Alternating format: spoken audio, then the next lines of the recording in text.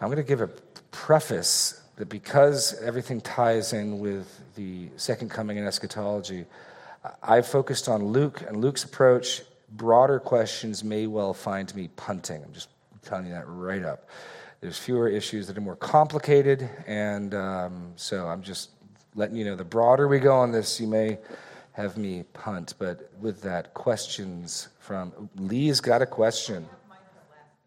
We got a mic. Alex left the mic up here.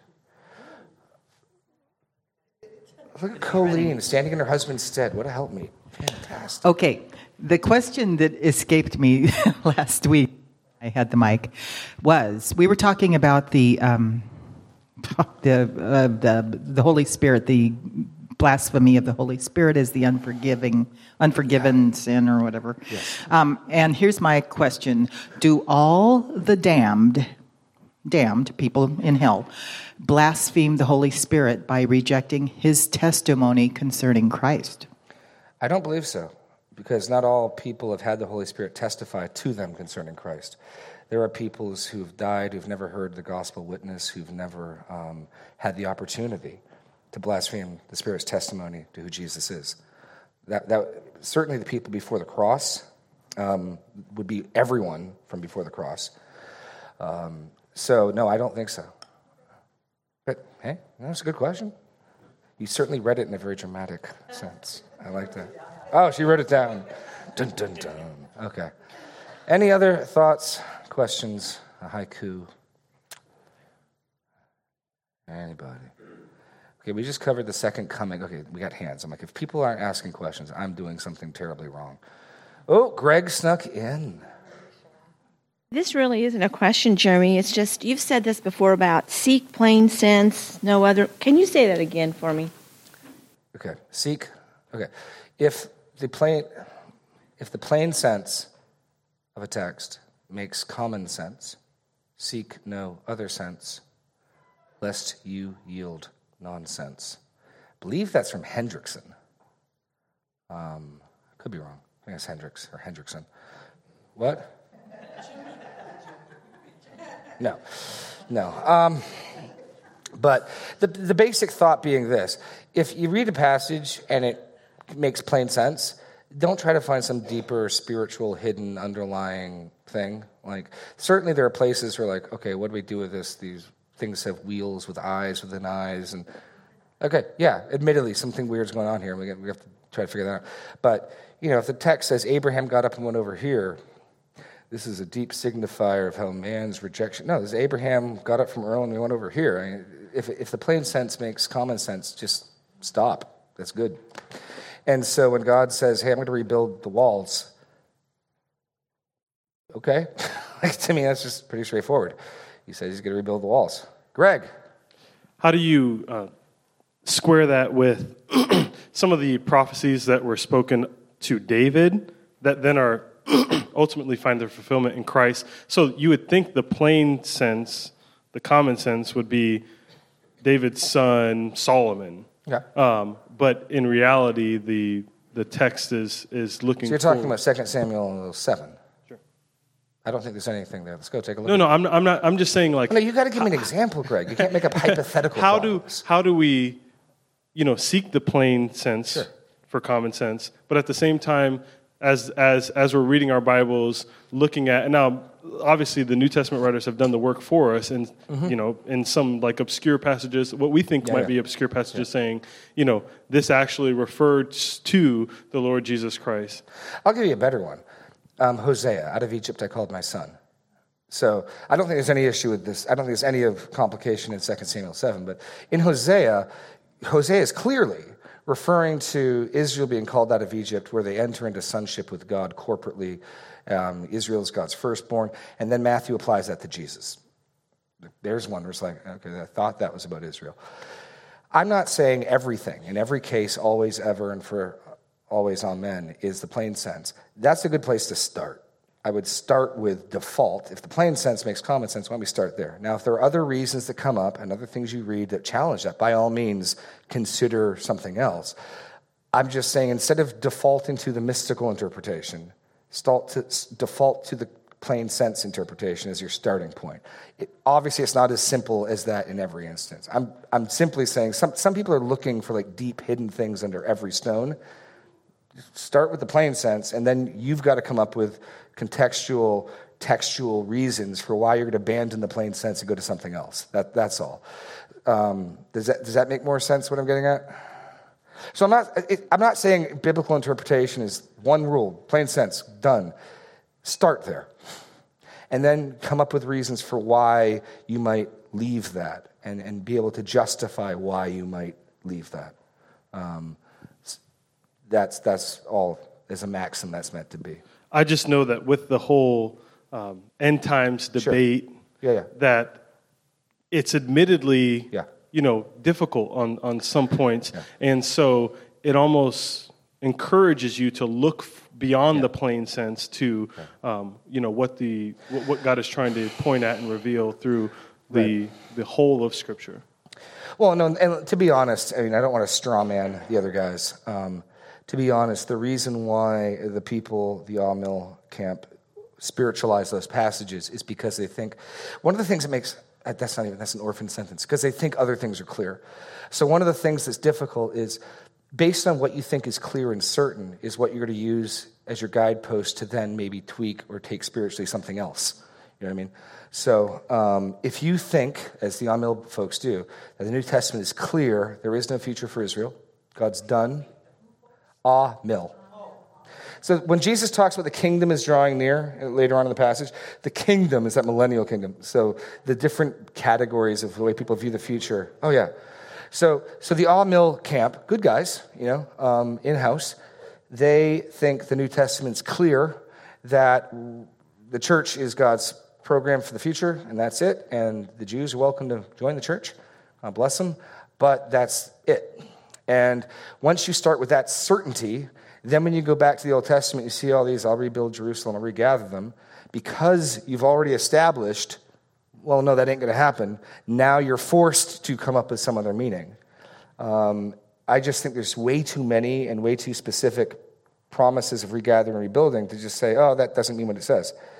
But probably the most specific point I'd say is if you take that approach, in Deuteronomy 28 and 29, where you get an entire chapter of God saying, hey, if you're faithful, this is what I'm going to do for you. I'm going to bless you, and you're going to have kids, and you're going to have crops, and you're going to have political safety among the nations, and you'll have honor. But if you're not, I will drop these curses on you, and I will scatter you, and you'll be in terror. So here's this A-B, right? If you do this, if you're faithful, good things. If you're unfaithful, bad things. Now, everyone reading through Israel's history recognizes God literally fulfilled the curses. The curses literally happened there, taken off the land. But to take the All-Mill approach, you then have to spiritualize the promises, which becomes very difficult to explain. How can in one passage the promise blessings be spiritualized, but the cursings be absolutely literal? So that's another more place where I think it's like that's a problem. I'm also by no means convinced that the New Testament says God's done with Israel. And we had it in the notes, but Romans 9, 10, and 11 is really clear as well, I think. But it all starts, one of the things that makes this so difficult is you got to answer different questions, and based on which questions you answer first will determine the answers to the future questions. Because everyone's trying to harmonize. Everyone's trying to get everything to agree. You're trying to find a way of reading the text that doesn't have your understanding conflicting with other passages. So you're trying to find a way to get all the jigsaw puzzle pieces to fit and make a coherent picture. We aren't forcing pieces in. And so inevitably you have to start with this piece and this piece and this piece. But as you do that, you've got things you think you figured out. And then you're trying to add new pieces in. But if the pieces you think you figured out actually don't fit very well, it's going to ripple out to affect everything else. So it's a really tough issue because you've basically got to harmonize Zechariah, Joel, the last 8 chapters of Ezekiel, a bunch of the minor prophets, Thessalonians, 1st and 2nd Thessalonians, the book of Revelation, the Olivet Discourse in Matthew, Mark, and Luke, and Jude as well. You got to harmonize all that. And probably a couple hundred other isolated passages. It's a big task. But I look at, like, say, Luke, and you start, who's he talking to? He's talking to Jews. He's looking at a physical temple with real stones that people are marveling at. How he has to be talking about that. How suddenly he jumps to something figurative is beyond me.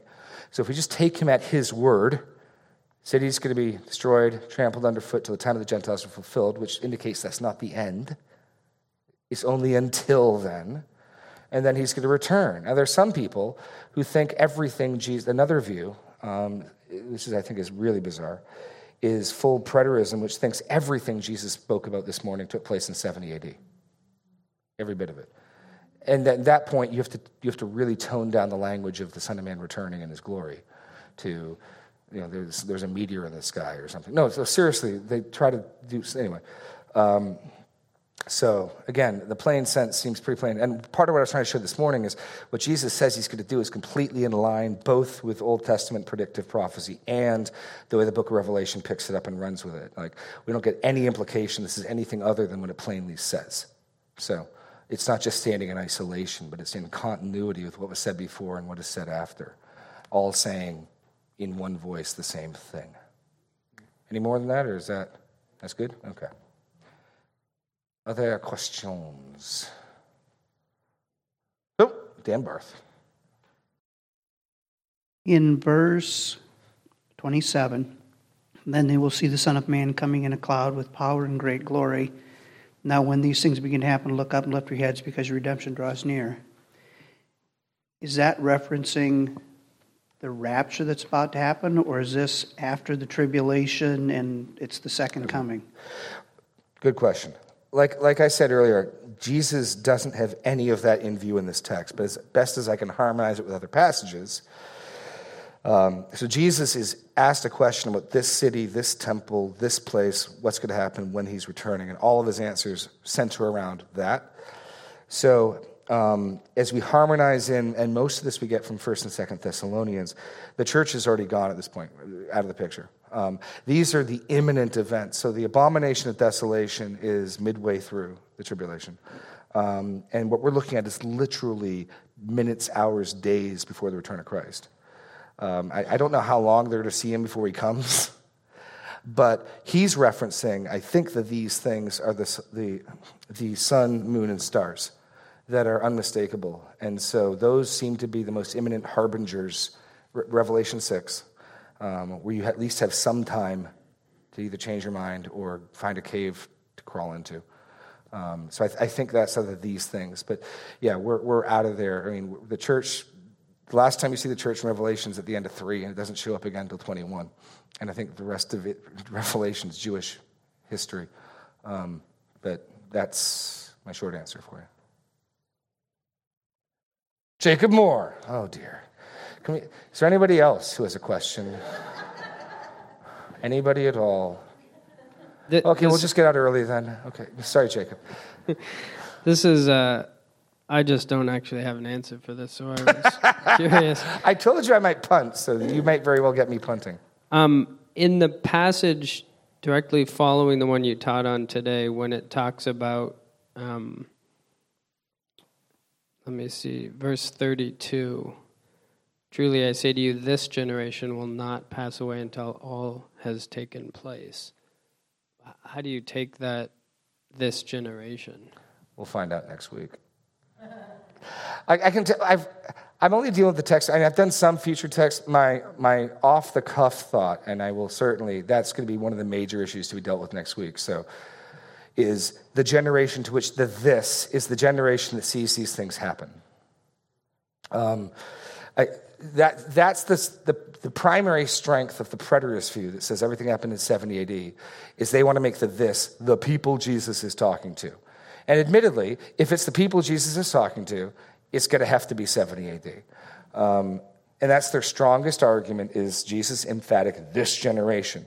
But if you take this to be whichever generation is the one that sees these things, and you already even see the shift in verse 20, when you see Jerusalem, but then he starts talking about those people. So does Jesus expect his audience to see this? Or will the people living at that time be those people? There's already some ambiguity that indicates he's not necessarily saying to the crowds in the temple, you will all see this happen. But I'll double down next week, or I'll change my mind. But right now, my thought is this generation is the generation that is alive to see those events. If that's the case, then all of those signs should take place within a single generation. Yes. And based on our reading we've got 7 years, all this stuff's going to take place, Sharon, which is much, much less than a generation. So then the surrounding of Israel, destruction of it, even though that took place in 70 AD, you wouldn't say that has taken place. Oh, no. I thought I said, if I didn't say it clearly, let me say it again. What Jesus is talking about, the surrounding of Jerusalem, can by no means be accounted as being fulfilled in 70 AD. Whatever 70 AD might be a precursor, or it might be a foretaste. No. To the days of vengeance that everything written might be fulfilled, that has not happened remotely. What that's talking about is Zechariah 12 and 14, which is imminently before. We saw in Zechariah 14, the city surrounded, then God goes out and fights, and he sets his feet down on, these are hours before the second coming. These are imminent events. So then you'd have to have the temple rebuilt and then destroyed before he comes? Yes, or, I think so. And then built again? Because I thought the whatever it is, the something of desolation. The abomination that makes desolate takes place within a temple, and that will not be the temple described in the last 8 chapters of Ezekiel, that's for sure. Yeah. So yes, there are 2 more temples for the Temple Mount to come. Yes. Huh. Well, look forward to next week. Okay. Oh! His mother. So there really are 2 more temples to be built? Yeah. Some action takes place in a temple in Jerusalem in the future. Okay. And then Ezekiel describes the temple that will exist during the kingdom. Oh, the new Millennial temple. Yeah. Okay. So there's at least those 2, and based on my reading of the Bible. So does it look as if the first 3.5 years of that 7-year period will be the building of the temple, and then the Antichrist sets up his throne, if you will, and then things fall apart? I don't know in what timetable how quickly they build it. I know that the first 3.5 years is a peace treaty, and things seem to be at peace. And then that's broken, and an abomination that makes desolate occurs. And that's a marking point. As people look through, what are events that seem clear? And that's right in Daniel 9, that there's the one who makes desolate is happening. So that seems as though, at that point, the nations turn on Israel, even though there's a peace treaty in effect, and then it gets surrounded. Sieges can last long times, and you read it in Zechariah, and it sounds like one day. Who knows how long that siege takes place? And then at the end of the siege, as it looks like they're defeated, as the people are being carted off, Zechariah 14, the Lord returns and he fights. His foot touches down on the Mount of Olives. And how exactly that happens, there's some creative fiction that you can read. But how exactly that's pieced together and how long some of that stretches out, because he keeps talking about in that day, in that day, in that day. But, that day, the days of Noah, the day doesn't have to be in 24 hours there. It can, in that time period, when that happens. So it could happen rather quickly, or it could happen, over a slightly more extended period of time. But the events are nations gather around Jerusalem in a very similar, whether it's immediately after or at the same time, these cosmic signs happen. The earth is terrified. Jesus comes and he fights and defends his people. The other event that I had to cut out from this morning is the Lord doesn't come and fight for Israel until Israel converts. And so in Zechariah 12, let's go to Zechariah 12. This is one of the coolest passages in the Bible, predictively. So the siege of Jerusalem is told twice in Zechariah 12 and in 14.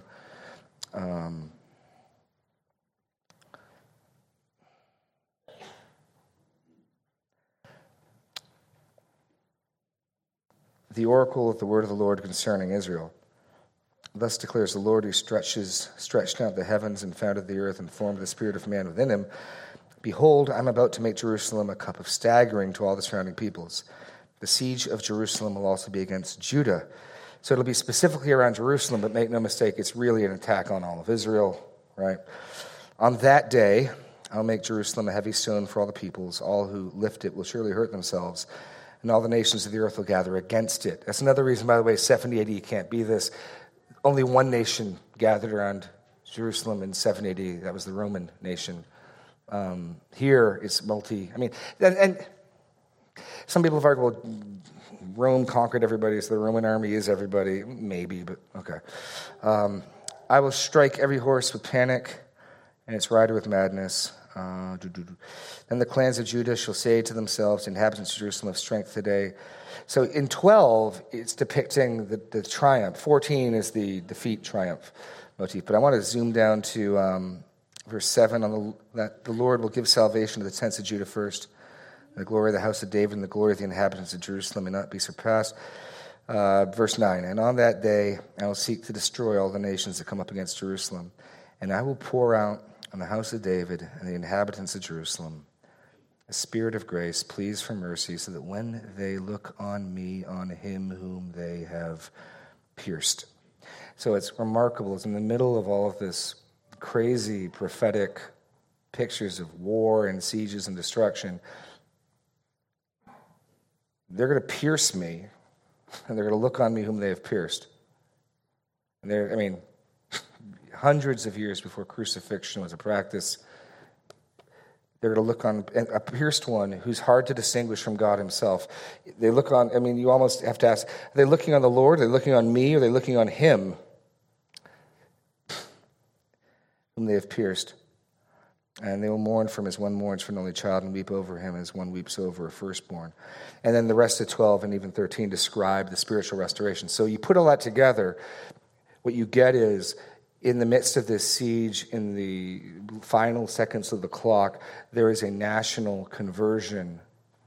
They will get that we killed him, we put him to death, what have we done? And they will convert. This will be at God's initiative, not because they used their free will, but because God poured out on the inhabitants of Jerusalem a spirit of grace and pleas for mercy. And then their Messiah will come and fight for them when they are a repentant and believing people, and not until. Which is one of the reasons we don't want to be blind Zionists. Like I was saying earlier, an unrepentant, unfaithful Israel has no divine claim on anything other than cursings. So they may well have a just claim to the land, but they have no divine claim to the land while they remain covenant breakers.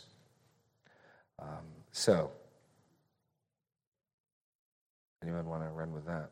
Oh, Dan Barth.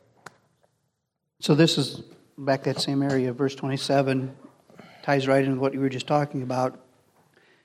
God pours it out, and Israel converts. Then they will see the Son of Man, so that's collective Israel.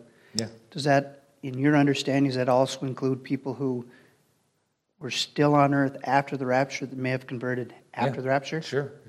Because I know there's some people. We know. If you keep if I'm right in saying that the cosmic signs of 25 sync up with Revelation 6, well, you got all the events from Revelation 6 to 19, 20, 21 that take place where a gospel goes out and people hear, and there's going to be converts as well, absolutely.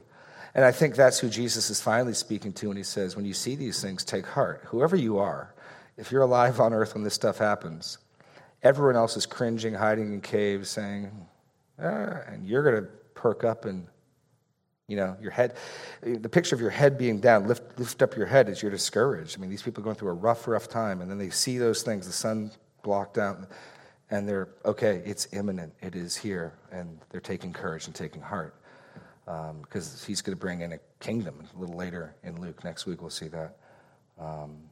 So that's I think who he's talking to is whoever. This is recorded in Scripture, so whoever is alive when and where that happens has some word of instruction and encouragement for that. Because remember, the question is, when will these things happen? What will the sign be of your coming? Well, here's the sign of my coming, and here's my counsel to those people who are alive to see it. There's no specific indication it'll be you, or me, or anyone. But there it is, so that those people in that time have some instruction and word of what to do and how to view it. Anybody else? Oh, Greg. Deb. I was continuing to read in Zechariah, and I'm wondering, does 13 not still continue the proof that Israel will turn to the Lord and repent? Yeah. On that day, what you read about is the spiritual renewal that takes place. On that day, declares the Lord of hosts, I'll cut off the names of the idols from the land, so they shall be remembered no more. I will remove from the land the prophets and the spirit of uncleanness, if any. And yeah, absolutely. That's the sort of pause, and we pick it back up in 14. And 14, by the way, ends with a kingdom. I mean, keep reading from where we left off in 14. So we left it at 14:4. On that day, his feet shall stand on the Mount of Olives that lies before Jerusalem on the east. I just think it's cool how things tighten and they sync up so tightly. Acts 1:11, same manner you saw him depart, he'll return. I mean, it's that precise. And so, verse 6, on that day there shall be no light, cold, frost. There shall be a unique day known to the Lord, neither day nor night, but in the evening there shall be light. On that day living waters shall flow out of Jerusalem, half of them to the eastern sea, half of them to the western sea. It shall continue in summer as in winter, and the Lord will be king over all the earth. And on that day the Lord will be one, and his name one. And then we read in verses 10 through 15 about the destruction of the armies that would fight God. And then in 16, what do you have? Then everyone who survives of all the nations that have come up against Jerusalem will go up year after year to worship the King, the Lord of hosts, and to keep the Feast of Booths, which will be in tents. It's because it's the Feast of Booths. It's in tents. Okay. Okay. That looks like a kingdom to me. So that's ultimately where Zechariah ends, is Israel's great day of need and their calamity, their conversion, and then their Messiah comes, and now there's a kingdom with other nations, which was exactly what we see in Revelation, where they're centered. So yeah, I see this stuff all line up nice and neatly. But anyway, other thoughts or questions? Any of our Camp Apanus friends? Oh, we got someone in the back. We do. We do. I thought you. No, you didn't. Okay, sorry. Don't give it to Jacob.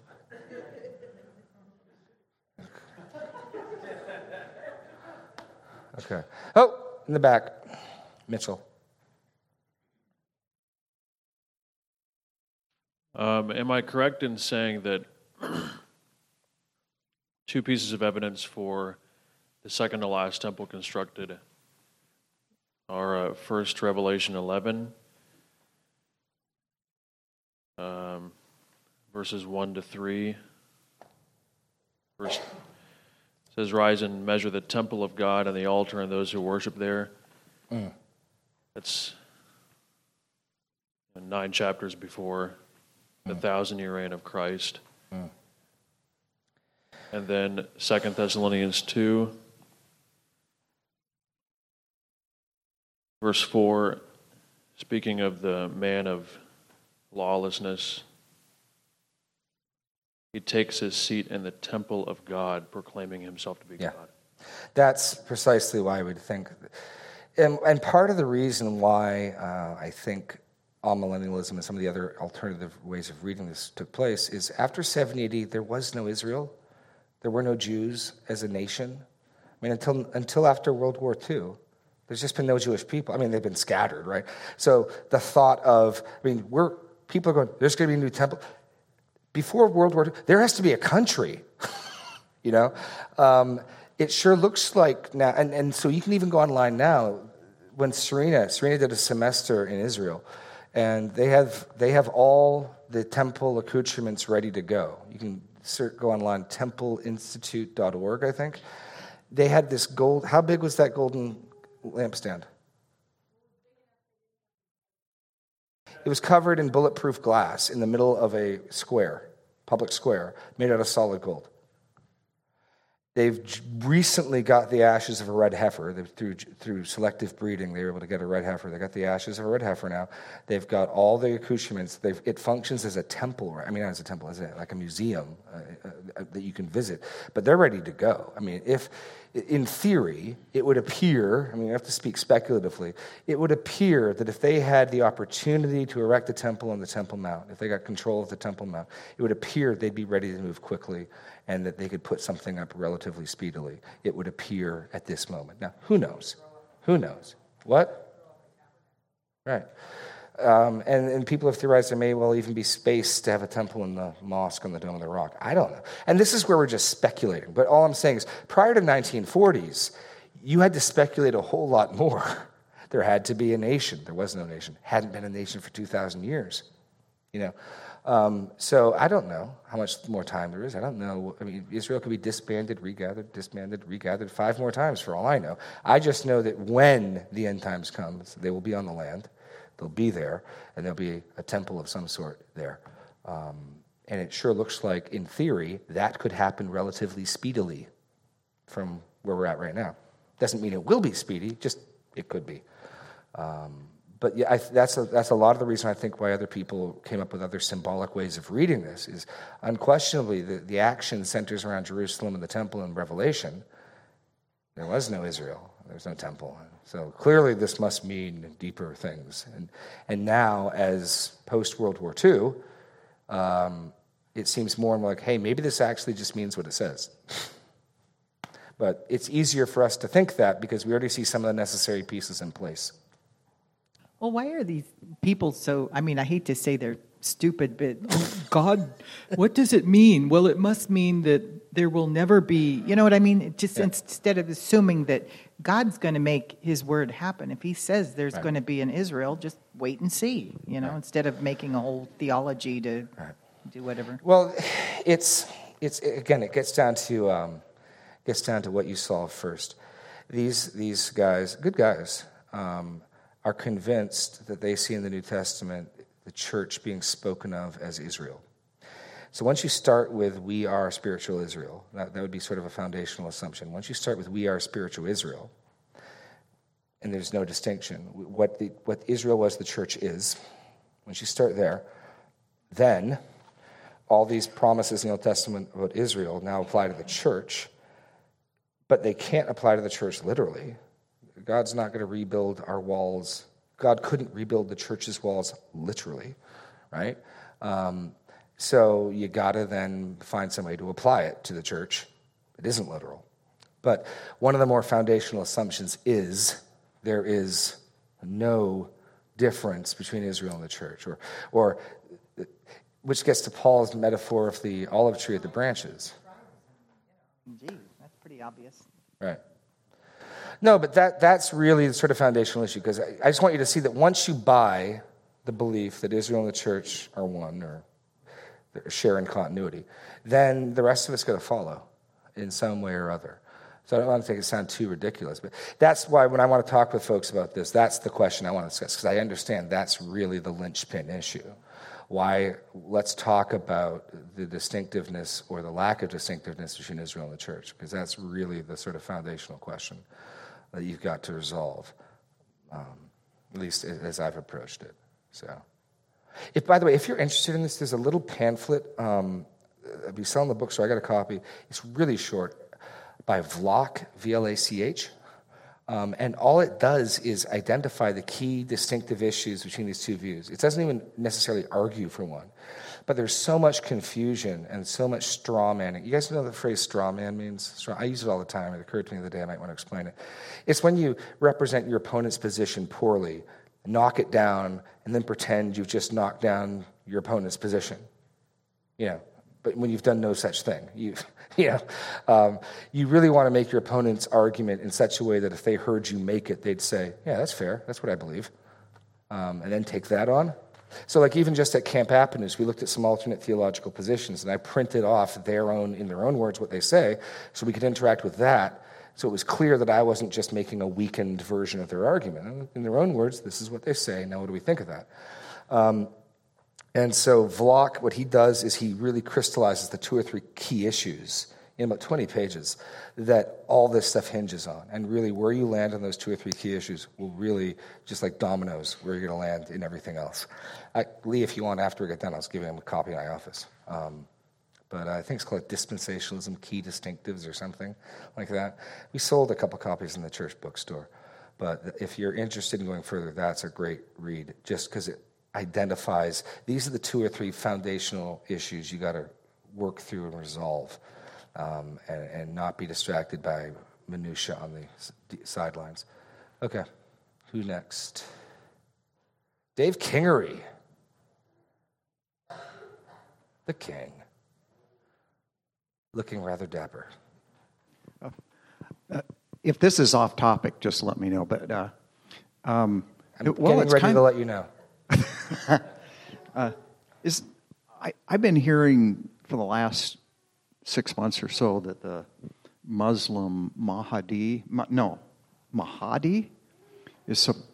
matches the description of the Antichrist. I heard this from a guy that I didn't know anything about until just last night. I heard a real credible source, John MacArthur, in fact, said the I can't say it, matches the description. Their Redeemer matches the description of Revelation. Their Redeemer is the Antichrist. Huh. It doesn't mean that he's going to be a Muslim or anything like that. It just means that he was saying that the description matches. This may shock you, Dave. No. You're on topic.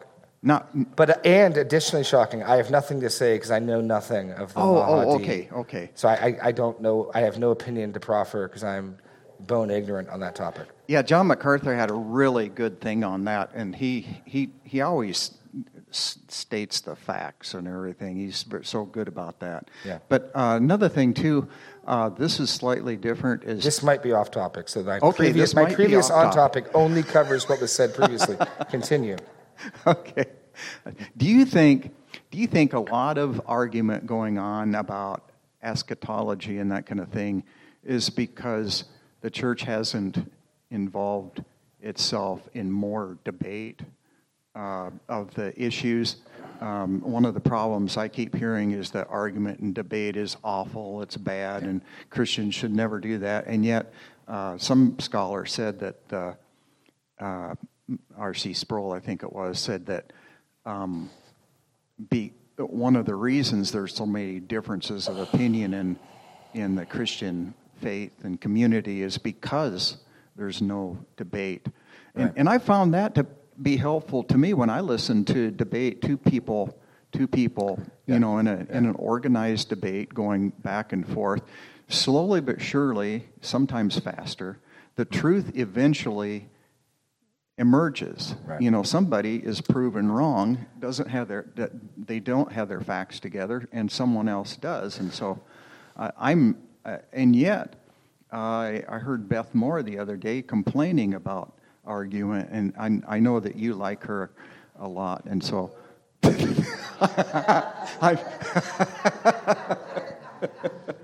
I'm sorry.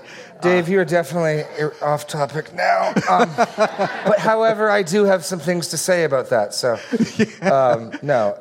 Yeah, that's all I had.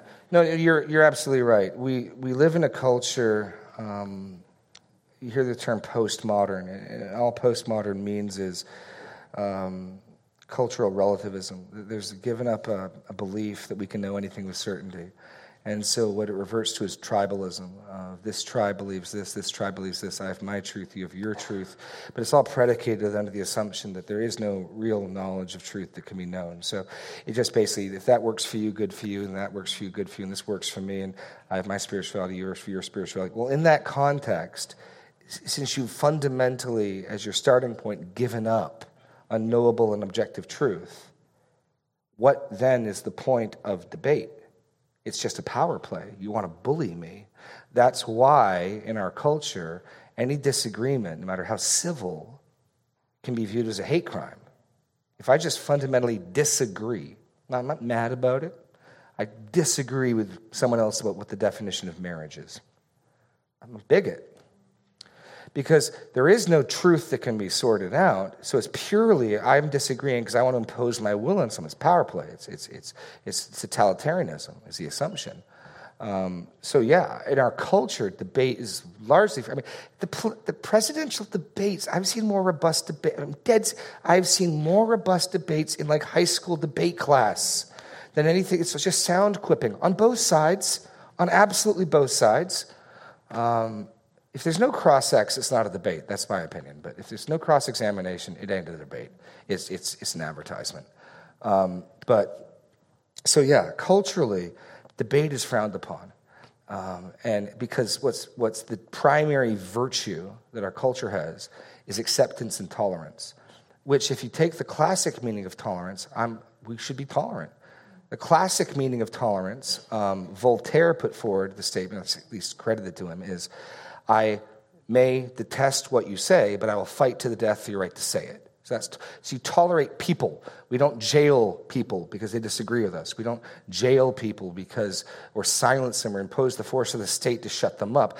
But, and this is under a modernist paradigm, because there is a belief in the truth, the assumption is the best means of arriving at the truth is a robust and healthy debate, and the cream will rise to the top, so that you allow just about every viewpoint to be argued, and the assumption will be, because there's a truth, and because we're rational beings, in time we'll know what's stupid and what makes sense, right? That's a modernist understanding of tolerance. You tolerate people, you vigorously attack ideas. So we're civil, we're polite, and I want to shred your argument because I think you're dead wrong, right? That's a modernist understanding of tolerance. Under a postmodern understanding of tolerance, we tolerate all ideas and we don't tolerate people. So now, tolerance means to be considered a tolerant person. So 50 years ago, if I'm tolerant, I don't think we should jail McCarthyism. I don't think we should jail communist sympathizers. Oh, I think they have dangerous ideas and they're wrong. But if they hold them, we should defeat them in the court of public opinion and in intellectual debate. Let us not use the state to silence them. If I'm tolerant back in McCarthyism, I don't want the state to coerce people to hold political viewpoints. But I want their right to hold those viewpoints. And I could be very tolerant and be debating with communists why I think they're dead wrong. And I'm viewed a tolerant person under that concept. Now, you're a tolerant person only if you think all viewpoints are right, or at least valid. So notice the shift. We used to tolerate people and attack ideas. Now, we tolerate ideas, and if you don't do that, man, they'll attack you. They will silence you. They will charge you with hate crimes. And in some countries, just north of us or even across the pond, they'll throw you in jail. So it's the view of tolerance is absolutely 180 on its head. D.A. Carson's got a really helpful book, The Intolerance of Tolerance, chronicling this. Just what everything I said, I just stole from him. And he makes one final observation on this, and I'll close with this because we're about out of time, that the new definition of tolerance is both incoherent and morally bankrupt. It's incoherent because tolerance, you don't speak of tolerating what you agree with. Tolerance assumes disagreement, right? So it's incoherent. It doesn't make sense for me to say I tolerate Christianity. I'm a Christian. It can only make sense for me to say I tolerate Islam or some other viewpoint, right? So if tolerance means I think everyone's right, it doesn't make any sense. That's the wrong word. But it's morally bankrupt because it proves to be most intolerant precisely at the point where the old tolerance was most broad. So in other words, we're all tolerant, but you see, if you don't buy that fundamental assumption that tolerance now means approval of every and all viewpoints, how tolerant are they of you? I mean, I'm not agreeing for a second with anything Roseanne Barr said, but you saw the axe come down quickly when she made some ill-advised tweets. I'm not defending a bit of what she said. You see how fast, wham, it comes down. And there are plenty of people who've ended their careers and ended their political lives over the tolerance brigade coming out and they just pound you into the ground. they're incredibly intolerant if you don't buy their fundamental premise. So that then bleeds into the church, and we get really nervous and we get really uncomfortable that we seem intolerant and unloving, because love now means fundamental approval, which of course it doesn't mean. My kids do all sorts of things every day that I disapprove of, and I need to lovingly tell them I disapprove of them, why I disapprove of them, and what they should do. Like, I disapprove of them lying. I don't just say, I accept you just as you are. That's great, you just lied. I say, I love you, and because I love you, I got to train you not to lie, right? But, so what we need is a posture in the church that is humble. We're not arrogant jerks, but yeah, we're trying to sort through the truth. And you mentioned R.C. Sproul. It's hysterical. MacArthur at T4G was telling a story about one of the first times he met R.C. R.C. stumbled across MacArthur. R.C. Sproul, who was already well established, came across the Gospel according to Jesus and some other stuff MacArthur wrote and asked him to come in and speak. And about the second or third time MacArthur had met Sproul, I want to debate you on baptism. MacArthur said, okay.